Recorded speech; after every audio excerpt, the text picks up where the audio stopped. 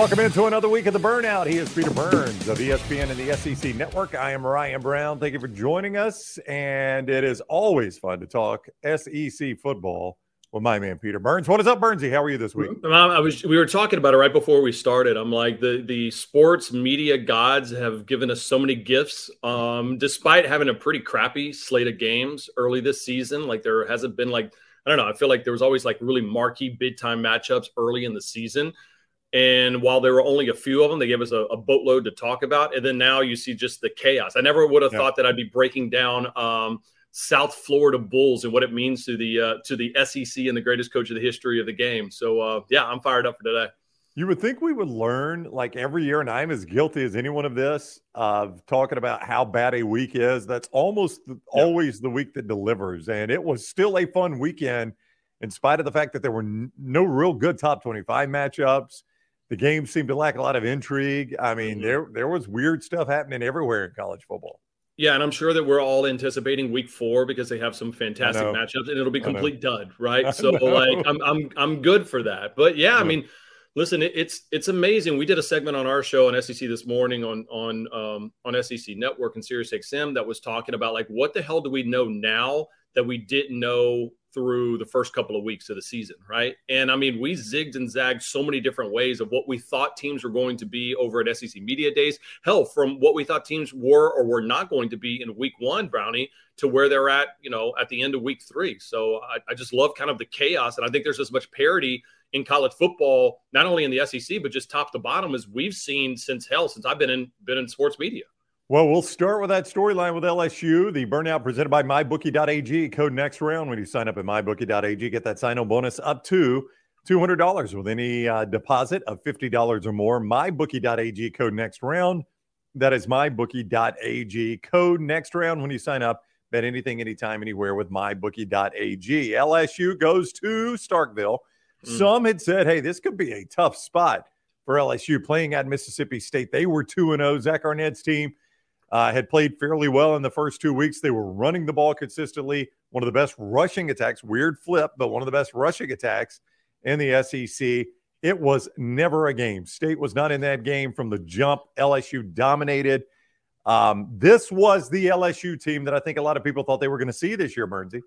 Yeah, and this is why I had said on this show last week that despite how bad LSU looked in that second half against FSU, I felt better about LSU through 2 weeks in this season than I did back in 2022. Because I saw in 2022 how the season got progressively better, about how Denbrock understood how to use Jaden Daniels a little bit more, and how House learned his defense a little bit better. And so it played out, right? And I was with you. The first, your first thoughts about Mississippi State is that's a tough place to play. The cowbell's ringing. It's 11 a.m. The crazy storyline about Brian Kelly blaring music in the pregame breakfast and yelling at people, and then having to stay an hour away from Starkville, and they stopped at a car dealership to stretch and do some run. I mean, it was total Friday Night Lights type stuff. And yet it worked. I mean, it was everything that they wanted to have happen in Starkville that didn't happen when they had that 11 a.m. kickoff in Baton Rouge against Tennessee. Remember, they came out sleepwalking in that game, and Tennessee just absolutely crushed them at home. It was demoralizing. I mean, I started thinking about it. It wasn't LSU versus Oklahoma in the semifinal game where Joe Burrow threw for 9 touchdowns in the first quarter, but that might have been the single best half of football that I've seen LSU play since, I want to say, 2007, the opener against Virginia Tech, where they just blitzed the hell out of every single quarterback that they had. They were dominant on defense. Offensively, they were rolling. And so to me, the sky is the future. Sky is the limit right now for LSU. Well, what was it the old saying? Those roof is the ceiling, or the roof is the ceiling. Yeah, it was Roy Williams or something like that. Anything is possible, or all of those conflated storylines or whatever.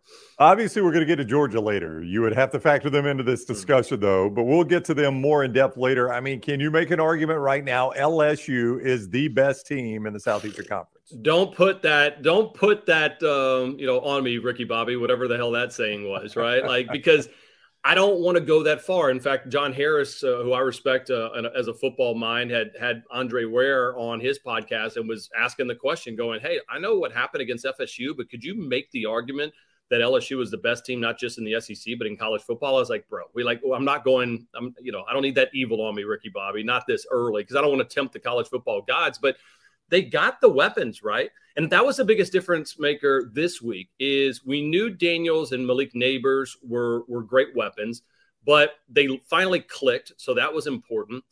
But I think the biggest part of it was allowing Harold Perkins to get back into the position of being comfortable and just, hey, see ball, go get ball. Stop thinking, just be a disruptor. Yeah. Dude. Yeah. Just raised hell. And I think that kind of gave some juice to the defense, which gave juice to LSU's offense, and you really felt like you were more the aggressor rather than kind of defending like I thought they were at least week 1 versus FSU.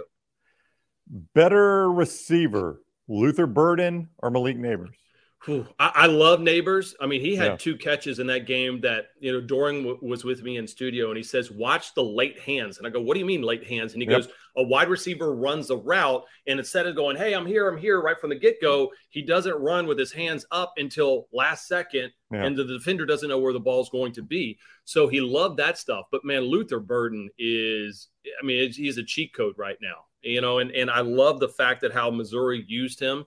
And so Luther Burden was everything that I thought he would be as a 5-star guy for Missouri, and they're now starting to use him that way. The 7 catches was monstrous in that K-State game. But, it was crazy about Malik Neighbors because, remember, Neighbors was a Mississippi State commit. Mm-hmm. And there's a story that was over on The Advocate saying about the morning, that he was going to commit. He was in between Mississippi State and LSU.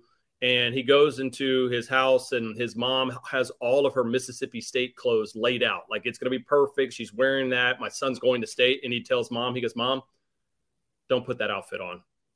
He ultimately ended up flipping out to LSU, and we saw him just raise hell down on Starkville on Saturday. Well, he was phenomenal in that game. But, I know the late hands, he's able to do the late hands because Jaden Daniels is putting it right on him. I mean, it's what you wanted to see out of Jaden Daniels.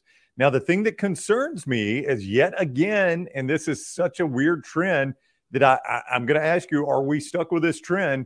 Jaden Daniels leads them in rushing. And that has just been the most perplexing thing is how they can't find a way to have a more traditional run game under Brian Kelly at LSU. Time and time again, Jaden Daniels leads them in rushing. I'm concerned about that. Am I overblowing it?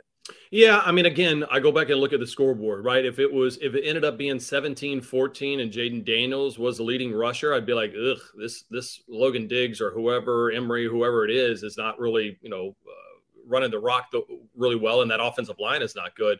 But when I also look at what he did to this team and ultimately what we saw offensively from LSU, I mean, LSU is the 6th highest scoring offense in college football right now, number 1 in the SEC. So, I mean, I'm not going to complain about that offense whatsoever right now, but that's just what they are. I mean, they're going to be a pass-heavy team that uses his legs. He's got to learn how to get down, though.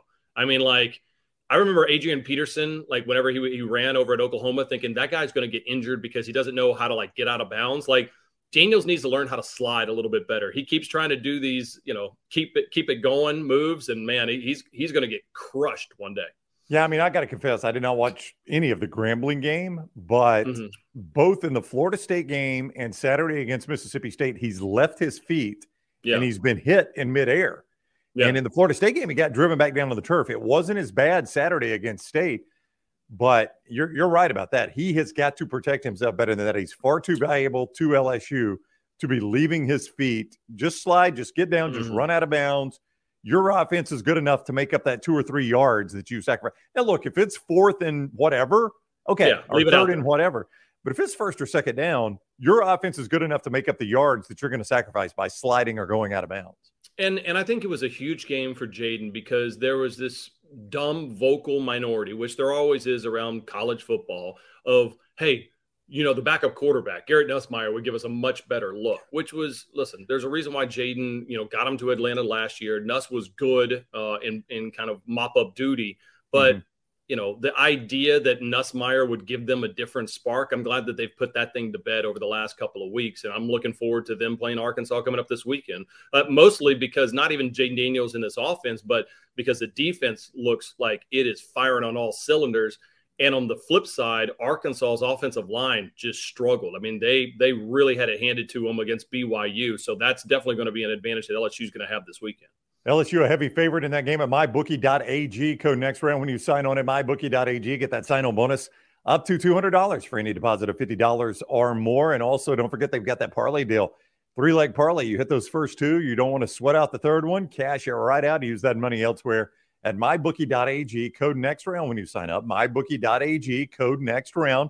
As always, the plays you use there can come from Lance's Lock. LT, another winning college football weekend and NFL weekend, a 5-1 day in the NFL. Yes, sir. Hot in the NFL this past Sunday. LancesLock.com for all those plays. LancesLock.com. Daily packages, weekly packages, monthly packages, full season packages. They're at LancesLock.com. Get the winners and take them to mybookie.ag. All right. Is LSU back? They appear to be. Is Florida back? Huge win for Billy Napier and the Florida Gators as they host Tennessee. Tennessee never wins in that building. They play different in that building than they play anywhere else on the planet. It is definitely a mental block. I don't know why, Bernsey, because it's different coaches, different rosters, but it's a mental block them playing at Ben Hill Griffin Stadium in the Swamp. They just do not play well there. Yeah, I want to apologize to Florida, to the Florida fan base, to Billy Napier, to Graham Mertz, to their relatives, to whatever, like all the descendants, yes. Everybody, yes. Because, I still thought that Tennessee wasn't going to lose that much from going to Hendon Hooker to Joe Milton, right? I really thought that this was a product of Heupel, his offense, it's plug and play, and clearly that's not the case. And clearly, the fan base, I think, made a monster difference, Brownie, in that game because right off the bat, there was 5 offensive penalties on that offensive line, and they look shook. Milton, one of the things that was good about him all season long and why they felt comfortable with him taking over the reins is that he just didn't turn the ball over, right? It was 200-plus passes without an interception. He doesn't make the boneheaded move. And sure enough, we saw him just get crushed on that offensive line and throw the ball up for grabs. I'm like, what the hell was that? It wasn't fourth down or anything like that. It was just a horrible play. And that got the crowd rocking even more. And I'm happy for Billy, man. Everybody wants microwavable success in college football right now, especially with what we're seeing with Deion Sanders being able to flip an entire roster. But that's the outlier, right? Normally it takes a year or two.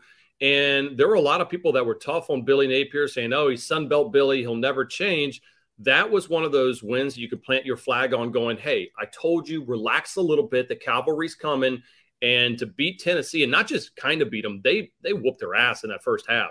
That was really, really impressive and a win the Gators needed to have. His best win to date had been that opener against Utah. Yeah. I mean, his very first win against Utah. But the problem with wins like that is they lose their luster if you don't do anything with them, and he didn't. So now this is his biggest win, and the challenge now is what do you do with this win, right? Is you look like a totally different team from week 1 out in Salt Lake to that game Saturday night in Gainesville.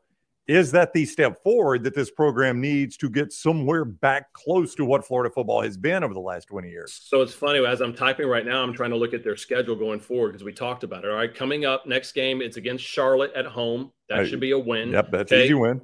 Then you go into Lexington, which I think they look better against Akron this week. Devin Leary looked really good. So did Ray Davis. But I would say that's a bit of a toss-up game between Florida and Kentucky. No doubt. Then you are home against Vanderbilt, should be a win. Then you play South Carolina. I mean, it's not without the realm of possibility that we're talking about a team that's sitting there at 5-1 going into the Georgia game and being ranked top 15. Now, I still think Georgia's a better squad, but it's coming together, and this is exactly what they needed at the right time. Yeah, they are set up, to your point, to take advantage of this and make it, at least going into the cocktail party, at least appear that they've taken a step forward, whether they have or not. But that's life in the SEC. There's always going to be that next challenge in the Southeastern Conference where you got to go beat a Georgia, or you got to beat an LSU, or you got to beat somebody like that. to prove that you truly have taken a step forward. But Tennessee was the game that they had to play. I thought Austin Armstrong, the Florida defensive coordinator, who had gotten criticized, maybe he had risen the ranks a little too quickly, bad hire by Billy Napier after that Utah game. That was a really good defensive performance by his squad. Now, I'll tell you where it showed up the most, not necessarily in the first half, but in that first drive of the second half, you forced Tennessee to burn off, I think it was 5.5, 6 minutes, use 2 timeouts. They scored, but they only kicked the field goal. And it was after that, Tennessee's fighting uphill the rest of the way because they're down 2 timeouts. They burned a ton of time off the clock, and they only got 3 points out of it. I thought that was a masterful defensive drive there by Armstrong. Yeah, I'll give credit to my co-host, Chris Doring, who said, he told me on Friday, he's like, dude, Florida's going to win this game. And I go, what makes you so comfortable in saying that? He goes, man, he's like, I talked to Austin Armstrong, and he's like, they really feel like there are some advantages they can take up with their defensive line versus Tennessee's offensive line, especially with Cooper Mays not being there, their starting center. They end up having a third-string center, and they took advantage of it. But you're right in the fact of it wasn't so much as causing turnovers or causing havoc. It's just frustrating them. You could tell that they could never get into a rhythm.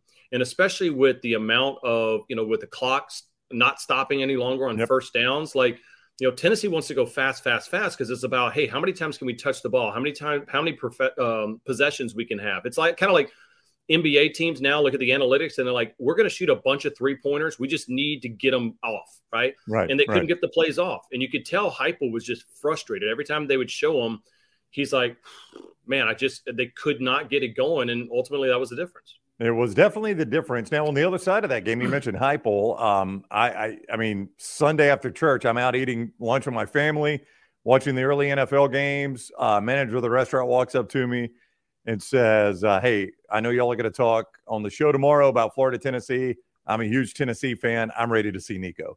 So that's going to be your natural reaction, right? I'm ready to see Nico. Your alma mater comes to town for Tennessee. Might they do? Now, I don't know if Frank Harris he's got that toe injury, the quarterback for UTSA, and that's a huge storyline. He didn't play against Army. They lost the game in San Antonio there. Yeah. If you're Josh Heupel, do you try the Nick Saban approach? Maybe let Nico get some snaps, let Joe Milton watch it from the sideline a little bit. Yeah, I mean, that's tough because I feel like if you went with Nico, I don't know if we're going back to Milton because this would be the third time that he's gotten benched. So you need to prepare yourself that if this is going to be the way you go, I feel like Saban, and I know we'll talk about it in a little bit, can go back to Jalen Milroe. I'm not quite sure if you can go back to Joe Milton if you make that change. Nor do I know if Nico's ready. I mean, Heupel knows what he has in front of those guys. I mean, go back and look at Clemson, right? I mean, a lot of people thought that they went down with the ship last year because they kept forcing DJ Uiagalelei, who was clearly out of his depth and wasn't working well in that offense. And they thought they should go with Cade Klubnik at some point, who looked better when he got into that offense. So it's tough because, I was a proponent of saying, listen, stop talking about Nico. Joe Milton's your guy. But there's just something that's not clicking with this offense right now. And UTSA is a sneaky good opponent. About people are going to look at them and go, they have 2 losses. I don't know anything about the Road Runners, but Jeff Traylor is a coach in SOB. And I think one of the reasons why he held out Frank Harris in that game was, hey, if we're going to pick and choose, maybe we can beat Army with our backup quarterback. But I'd rather have the whole world paying attention if Frank comes back healthy in Rocky Top and we pull off the upset. That would be the biggest upset in UTSA football history. They could, in fact, not beat Army with their backup quarterback. That was the problem. Yeah. And it wasn't the backup quarterback's fault. It's the fact that they could not stop Army that night. Army had 45 minutes of time of possession and not a single penalty. It was as efficient as I'd want the armed forces to be in anything they do in life. Absolutely. Yes, absolutely right. And it got Monken a contract extension. He How about just that, announced today. Yeah, $2 million a year.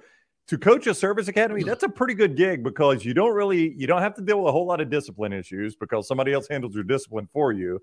Right. The expectations, they're tempered, right? I mean, I don't think anybody thinks you're supposed to be in the playoffs every year, and you're making $2 million, and then the recruiting. I mean, it's you're not just casting a wide net in recruiting. You're specifically going after guys. Look, I mean, you got to accept the fact that I'm not going to win a national championship. Yeah. And I'm not going to play on a lot of massive stages. But if you just want to coach ball and make good money, $2 million to be the Army coach ain't bad. I mean, listen, I've always said that, and I like Clark Lee. I was really disappointed how they kind of blew that game against what was it, UNLV UNLV. this week, Yeah. because they had an opportunity to win late. But I always said, like, quality of life wise could be worse to be the head coach over at Vanderbilt as well too. Like, you're going to get paid SEC Yep. money. You're living in Nashville. Nobody really expects you to win 10, 11 games. But, you win 6, 7, 8 games, and people are like, all right, man, things are rolling. And they got new facilities. Like, quality of life is extremely important. I would say the quality of life right now at Army is probably better than it is in Tuscaloosa. As far as the feeling around the program, we'll put it that way. Yes, I would still say Monken would trade spots with Nick Saban like that if he gave him the opportunity to do it. At least they probably know who their quarterback is. I mean, That's a good point. Monken's not going to have a 12 hours of open phone lines for people to call and ask about Army football. That's going to be the case about Alabama football because everybody knows how to fix it, right? Yeah, absolutely. More on Alabama in just a little bit. It is the Burnout with Peter Burns. I am Ryan Brown, and you can support our sponsor, MyBookie.ag, code next round. When you go to MyBookie.ag, get that sign-on bonus with code next round. Make sure you use that, and they'll take great care of you there in MyBookie.ag. Also, Roback.com. Burnsy and I use the Roback often. Great pullovers, hoodies, quarter zips, golf shirts, all that there at Roback.com. Code TNR20 at checkout to save 20% on your first order there at Roback.com. Real quick, did you see the new Roback commercial with Ed Ogeron? I did. How good is that? He's their acting CEO. Is that right? Yeah, the interim CEO, and he's great because they got the Roback dog, which is famous, and he's sitting there going, maybe we should be a Tiger, and he's like, go Robacks, the same way as go Tigers. I was like, all right, you take the guy out of Baton Rouge, you can't take the Baton Rouge out of the guy. Yeah, I mean, speaking of a good life, that guy's getting pretty good money to sit around and live his best life right now, right? I remember the famous story about when he got let go. He was like, how much you pay me? How much are you going to pay me? And where's the door? That's right. That's right. Ogeron's living, he's doing okay. Yeah, make sure you got the bank account right for the direct deposit. I'll see you guys whenever you need me. Yep. I'm just going to go sit on the beach somewhere. All right, let's talk about Georgia. Georgia, South Carolina was a weird game. 14-3 at the half. Spencer Rattler looked like an NFL quarterback in that first possession. Took South Carolina right down the field. Georgia's offense was never just like awful, but it was also just never good. And I think a lot of people watched this Georgia team. They saw this happen against UT Martin. Mm-hmm. And they're like, that's UT Martin. They saw it happen against Ball State, and they're like, it's against Ball State. Let's see South Carolina. Same exact thing against South Carolina. Another slow first half start for Mike Bobo's offense. At some point, this has got to be concerning. I don't know that there's a team that's going to beat you on that schedule, but at some point, these slow starts have to concern you if you're a Georgia fan.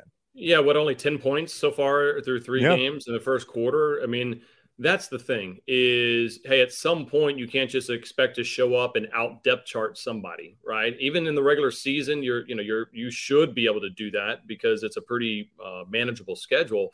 But at some point, if you're going to go win your 3rd national championship, you have to impose your will. You have to show up and go, holy crap, we got to play Georgia. And all of a sudden, like when Bama was at its best, you couldn't go piss in the first 10 minutes of the game because you're like, well, I'm going to miss 2 touchdowns. Like it's going to be 17-0, and then I can start doing laundry around the house. Like that's not the case with Georgia. And so, but they showed me something that second half. Like they got bloodied, and all of a sudden it was like, okay, we need to make this happen right here, right now. And so I was impressed with that. And good teams and championship teams find a way to win where they don't have their fastball, when they don't have their good stuff. Tiger at its best was not because when Tiger Woods was winning tournaments because he was striping everything, is when he had what he considered his C+ game, but he was still good enough to get it around the golf course and win. And I feel like that's the case with Georgia football right now. Not having Ladd McConkey, I think, is a difference maker right now. The running back situation is still not quite right. They haven't been using Brock Bowers spread out wide, which Monken did a really good job with, and I haven't seen that a lot out of Mike Bobo. But they made those changes in the second half. And that second half against a good South Carolina team might be as good of a half of football that we've seen all season long from an SEC team outside of what LSU did to Mississippi State in that first half. So, I look at Georgia as almost like they're in a poker tournament and they're the chip leader, right? Yeah. They got all the chips. There's no sense in getting kind of crazy. They can kind of just take everything easy and pick and choose their spots where they're going to attack. But at some point, you're going to get to the final table and you're going to have to make some aggressive moves.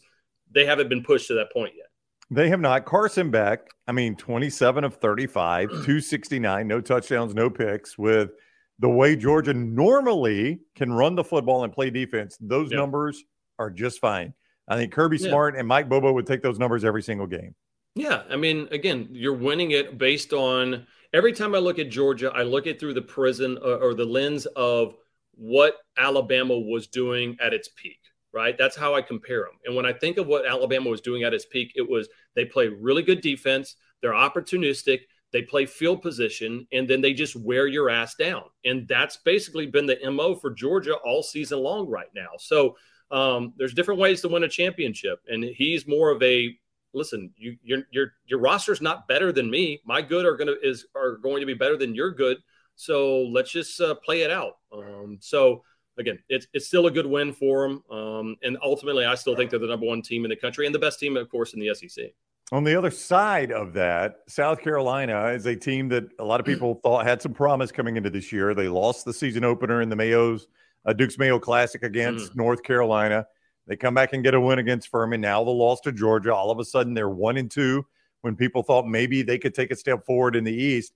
There is a level of concern. I think your defense has played pretty well, but you can't run the football and you can't really protect Spencer Rattler. And those continue to be massive concerns for them moving forward. Yeah. And losing Juice Wells, who was an absolute difference maker, that stunk. He's going to be out with a foot injury. Xavier Legette is as big of a mismatch as you can have. And Spencer Rattler, I'll be honest with you right now, as much as I like Jaden Daniels, if you tell me that I got one game with one quarterback right now, and I've got, with a great squad, I'm putting Spencer Rattler probably as my QB1. I just think that he has, he's taken that next step and he looks like the guy that we thought he was going to be 7 years ago when we, said that he was going to be a freshman that wins the Heisman, with Lincoln Riley and that offense back up in Norman. So I'm impressed with them. It's just, that's the difference in the depth chart, right? Yeah. That's the reason why, Beamer's trying to recruit the hell out of that area because it's tough. You're going to get worn down and you get injuries in the transfer portal.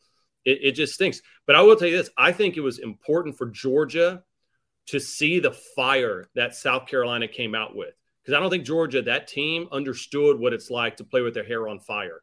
And that was a monster deal for South Carolina to come up there. Did you hear Shane Beamer, his interview at halftime? Oh, yeah. I liked it, because loved it.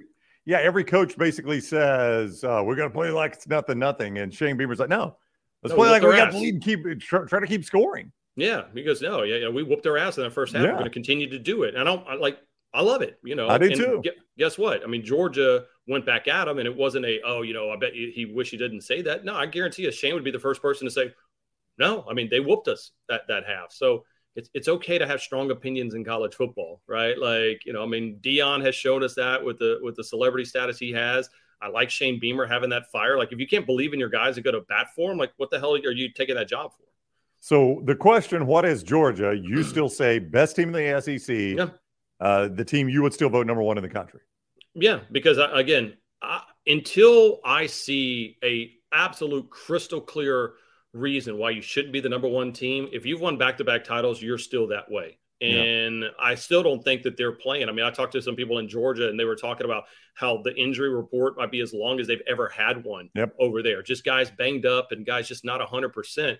So I don't think we've seen the final form of Georgia football. And that's frankly still pretty scary about what they can do with, a half deck of cards right now. All right, we continue on the Burnout with Peter Burns. It is presented each week by mybookie.ag. Code next round. When you sign up at mybookie.ag, get that sign-on bonus up to $200 with any deposit of $50 or more. Mybookie.ag, code next round. Don't forget they've got that parlay deal where hit those first two legs. You don't really like the way that third leg feels. You can cash out and use that money elsewhere. Bet anything, anytime, anywhere. Mybookie.ag, code next round. Mybookie.ag, code next round. All right, coming off the narrower than most thought win over South Florida, what is Alabama? This is a Crimson Tide team that is showing some cracks and flaws that have not often, if ever, appeared in the Nick Saban era, but that's who this team is right now. What is Alabama right now to you? To me, Alabama was a team that said we're going to use South Florida as a litmus test. Yeah. Right. I mean, people were surprised that Milroe wasn't the backup quarterback, and it made perfect sense. We talked about that going into the game and talked about it this morning before Nick Saban announced that it's more than likely going to be Jalen Milroe the rest of the way. This was the opponent in which you say, all right, we know what we have in Jalen Milroe. Okay. Good, bad, or ugly, indifferent, whatever. We know what we have. We don't know what we have in Tyler Buchner, or we don't know what we have with Ty Simpson. Reese, Buchner was your guy. You told me to get him. Go out there. Prove it to me. He didn't. Okay. There was no spark. There was nothing. He looked lost. You had your chance, kid. Sorry. Ty Simpson looked a little better, but still shaky. And I think the whole team was waiting for someone to give him a spark, and they just never got that. So, I look at this as this was more of a team that knew if really were panicking, they would have put Jalen Milroe in that game. Right. And it just wasn't going to be the case. So you found out what who your guy is. And I think it's a great learning lesson. But now, Brownie, Tommy Rees has to go in there and say, we're going to build this offense around what Jalen Milroe can do, not what we want him to do. I think there's a big difference right now. I said it last week. I thought Harold Perkins and Jalen Milroe were being misused in their respective teams. And they're asking Perkins to play linebacker. That's not what he does well. LSU changed that, and look at the results. Milroe, they're asking him to make a couple of more reads and kind of develop into that secondary passer. Maybe that's not his strong suit right now. But my goodness, he can move out of the pocket. So now Tommy Rees has to find a way to say, you're a run-first quarterback. Let's do that. More design runs, more RPOs, and let it rip. Yeah, because that'll do a lot of things. Number one, it'll mask some of the deficiencies you have in the offensive line, which they've got offensive line deficiencies in pass protection. Yeah. So that helps there. Will slow down that pass rush a little bit and help your offensive line. Number two, it'll bring those safeties a little bit closer to the line of scrimmage to support that run game, which opens up your deep passing game. Mm-hmm. And number three, Alabama found some good success with Jace McClellan and Roydale Williams running the football. Those guys are averaging just under, I think, 7 yards per carry this year. So they've got some guys that can run the football. And when you put the quarterback more in the run game, it's only going to help the running back. So I'm with you. I think more designed runs for Jalen Milroe will fix some, not all, some of Alabama's ills in that position and overall on offense. Yeah. I mean, and again, that offensive line, I didn't think Tommy Rees, I was a little disappointed in the play calling for both quarterbacks. Yeah. And because to me, if you're going to throw these guys out, you put them in a place to succeed. So you're going to throw a bunch of really short length passes, little pop passes, little things that they feel really comfortable, get your guys into space. And they didn't do any of that. It felt like, especially with Ty Simpson, they're running these deep route concepts where Simpson has to make a couple of reads and he's got 3 or 4 seconds to try to figure out when the wide receivers were open, and the offensive line got exposed by South Florida of all people. So, again, I think that was an exploratory game for Alabama to say, hey, is our offensive line good enough to where we trust it, in longer pass route concepts? They don't. And can we trust either one of these quarterbacks? They can't. Let's go back to Milroe, retool it, and all systems go now. All right, let's look at the upcoming schedule this weekend. We'll hit on some of the games throughout the Southeastern Conference coming up in week number 4. A reminder, all those games available at mybookie.ag, code next round. Bet anything, anytime, anywhere, mybookie.ag, code next round. And also hit lanceslock.com to get some of the winners coming off another winning football weekend, including a 5-1 NFL day. Lanceslock.com before going to mybookie.ag. They've got daily packages at lanceslock.com. We got weekly, monthly, season-long packages. Winners across the board. Only one losing season in the history of the site at lanceslock.com. Another winning football weekend on the way. Let's just pick up right where we left off there. The 2:30 CBS game is Alabama. Ole Miss comes to town. Lane Kiffin getting the week started right, saying, I don't even think Kevin Steele's still calling the defensive signals. Nick Saban had to open his press conference by saying, I know you've heard the rumor. Kevin Steele's still our defensive coordinator. He's still calling the signals. We should expect nothing different from Lane Kiffin doing this on Alabama week. Well, I'd like to expect something different from Lane Kiffin about, the mind games are the mind games, whoever they are. We're going to hype it up. I get it. But at some point, you have to have substance behind the hype. Remember a couple of years ago, it was the canned, grabbed your Yeah, popcorn, we get your looked at the popcorn, camera, went it for came all the across fourth downs. corny, and Yeah, then yeah, yeah. yeah, I mean, it was just he cost Yep. the Rebels a really good chance to win that game. Last year he toned it down, but they still couldn't back it up. And this is a year, even though it's in D-Town, where you're like, you arguably have the best three quarterbacks on the football field, right? I mean, like when you look at Jackson Dart, Spencer Sanders, and probably even Walker Howard, I might project those three to be better than anything that Alabama has right now.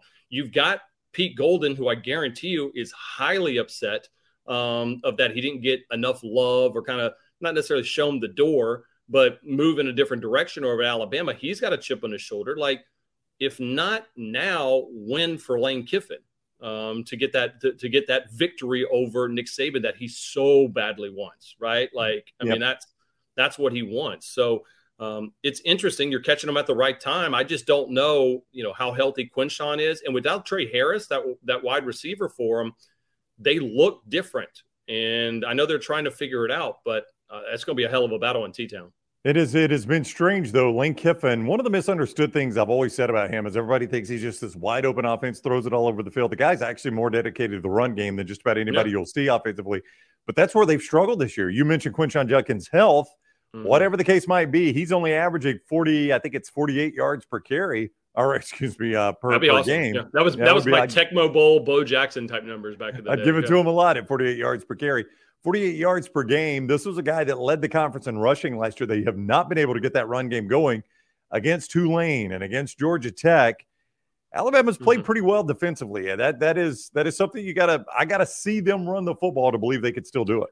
I will say this. I was shocked that, Vegas and MyBookie and a bunch of those guys came out with a double-digit favorite for Alabama against Ole Miss. I thought that number might be around 6.5 or maybe even closer.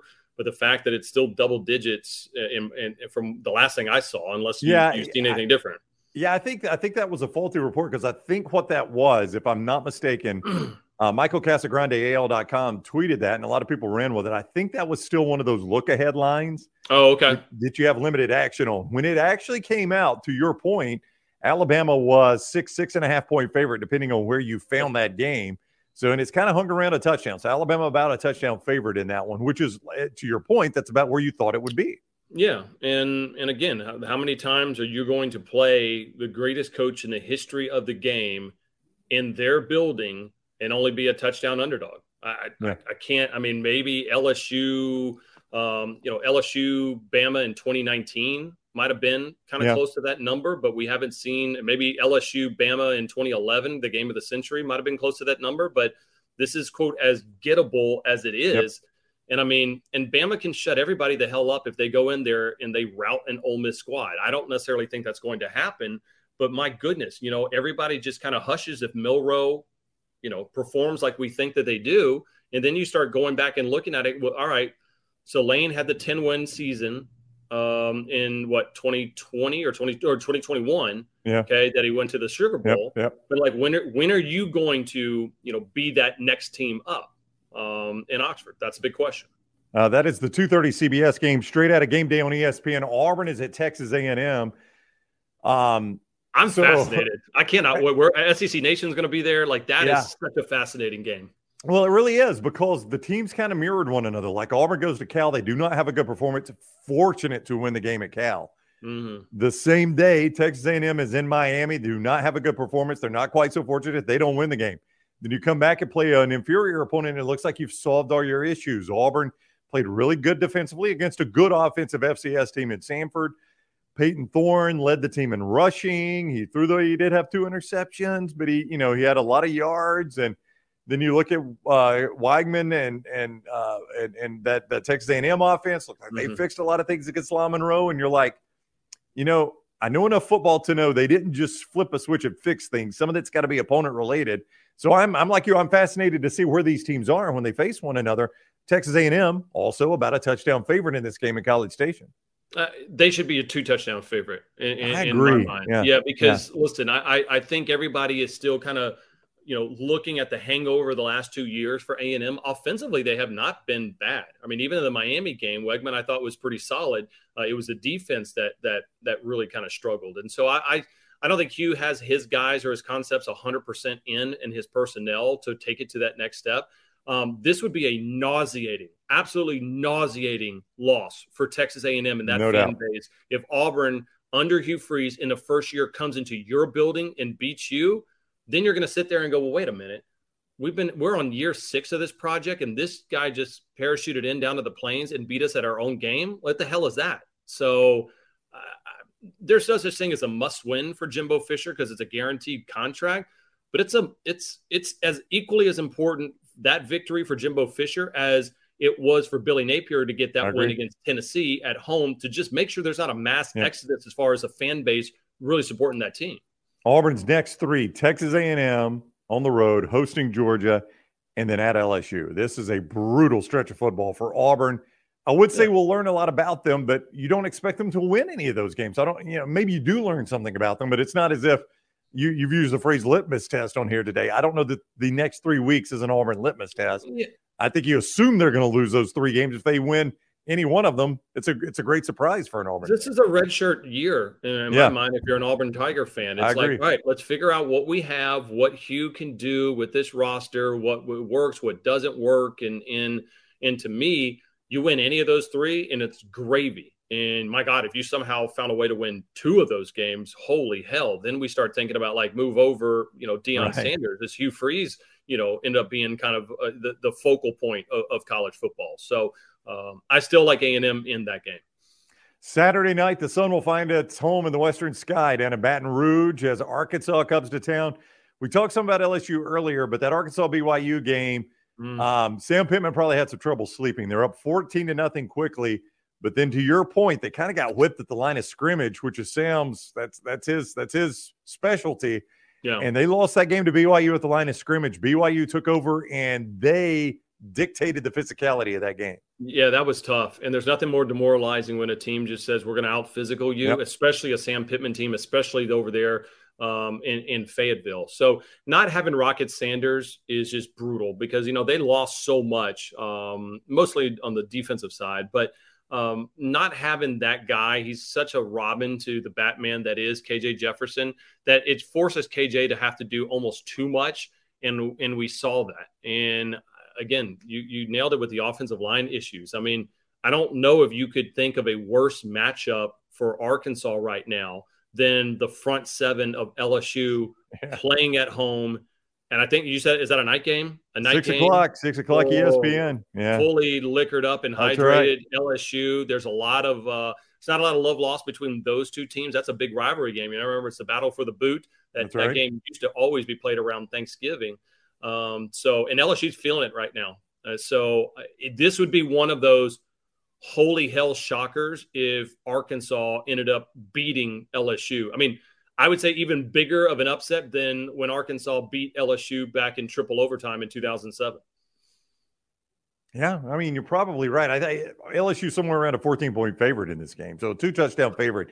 Just the way they played coming out of Starkville. They looked like the best team in the conference that day coming out of Starkville. And now you got Arkansas coming off a very disappointing loss.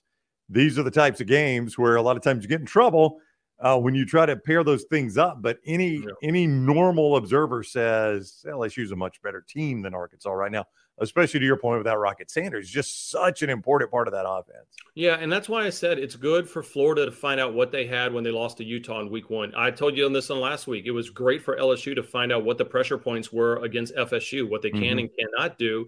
And at least so far, 2 years in a row, Brian Kelly and that coaching staff has found out saying, oh, we suck at this. This is how we're going to fix it. And it eventually got better. We'll see if Dan Enos and Pittman can do that. All right. We'll look back at all those games next week. The Burnout presented by mybookie.ag. Don't forget code next round when you sign up there at mybookie.ag to get that sign-on bonus up to $200 when they need deposit of $50 or more. They're at mybookie.ag. Do not forget code next round. Also, lanceslock.com to get your winners to take over there, coming off another winning weekend in college football, including a 5-1 in the NFL. Lanceslock.com. That is lanceslock.com. Daily, weekly, monthly, and even season-long packages there at lanceslock.com to get all your winners there. And roback.com, code TNR20 at checkout. Save 20% on all the fantastic apparel at roback.com. Next week, we look back at week 4 of the SEC season, and the Ryder Cup. You and I can talk a little Go. Ryder Cup. How about I, that? I will. I will. Here's a tease, and I don't know. I've told this story briefly, kind of edited on ESPN Radio only once a couple years ago. You're going to tell it? I have the infamous me Oh, so good. crashing into the Yeah. European and USA Ryder Cup team party in 2016 that I think the law of limitations or the statute of limitations has run out. So I'll tell that story here on the Burnout. It is such a good story, too. Oh, yes. What a tease. I cannot wait for next week. So we'll do all of that next week on the Burnout. Until then, Burnsy, have a great week. Enjoy the college football. See y'all.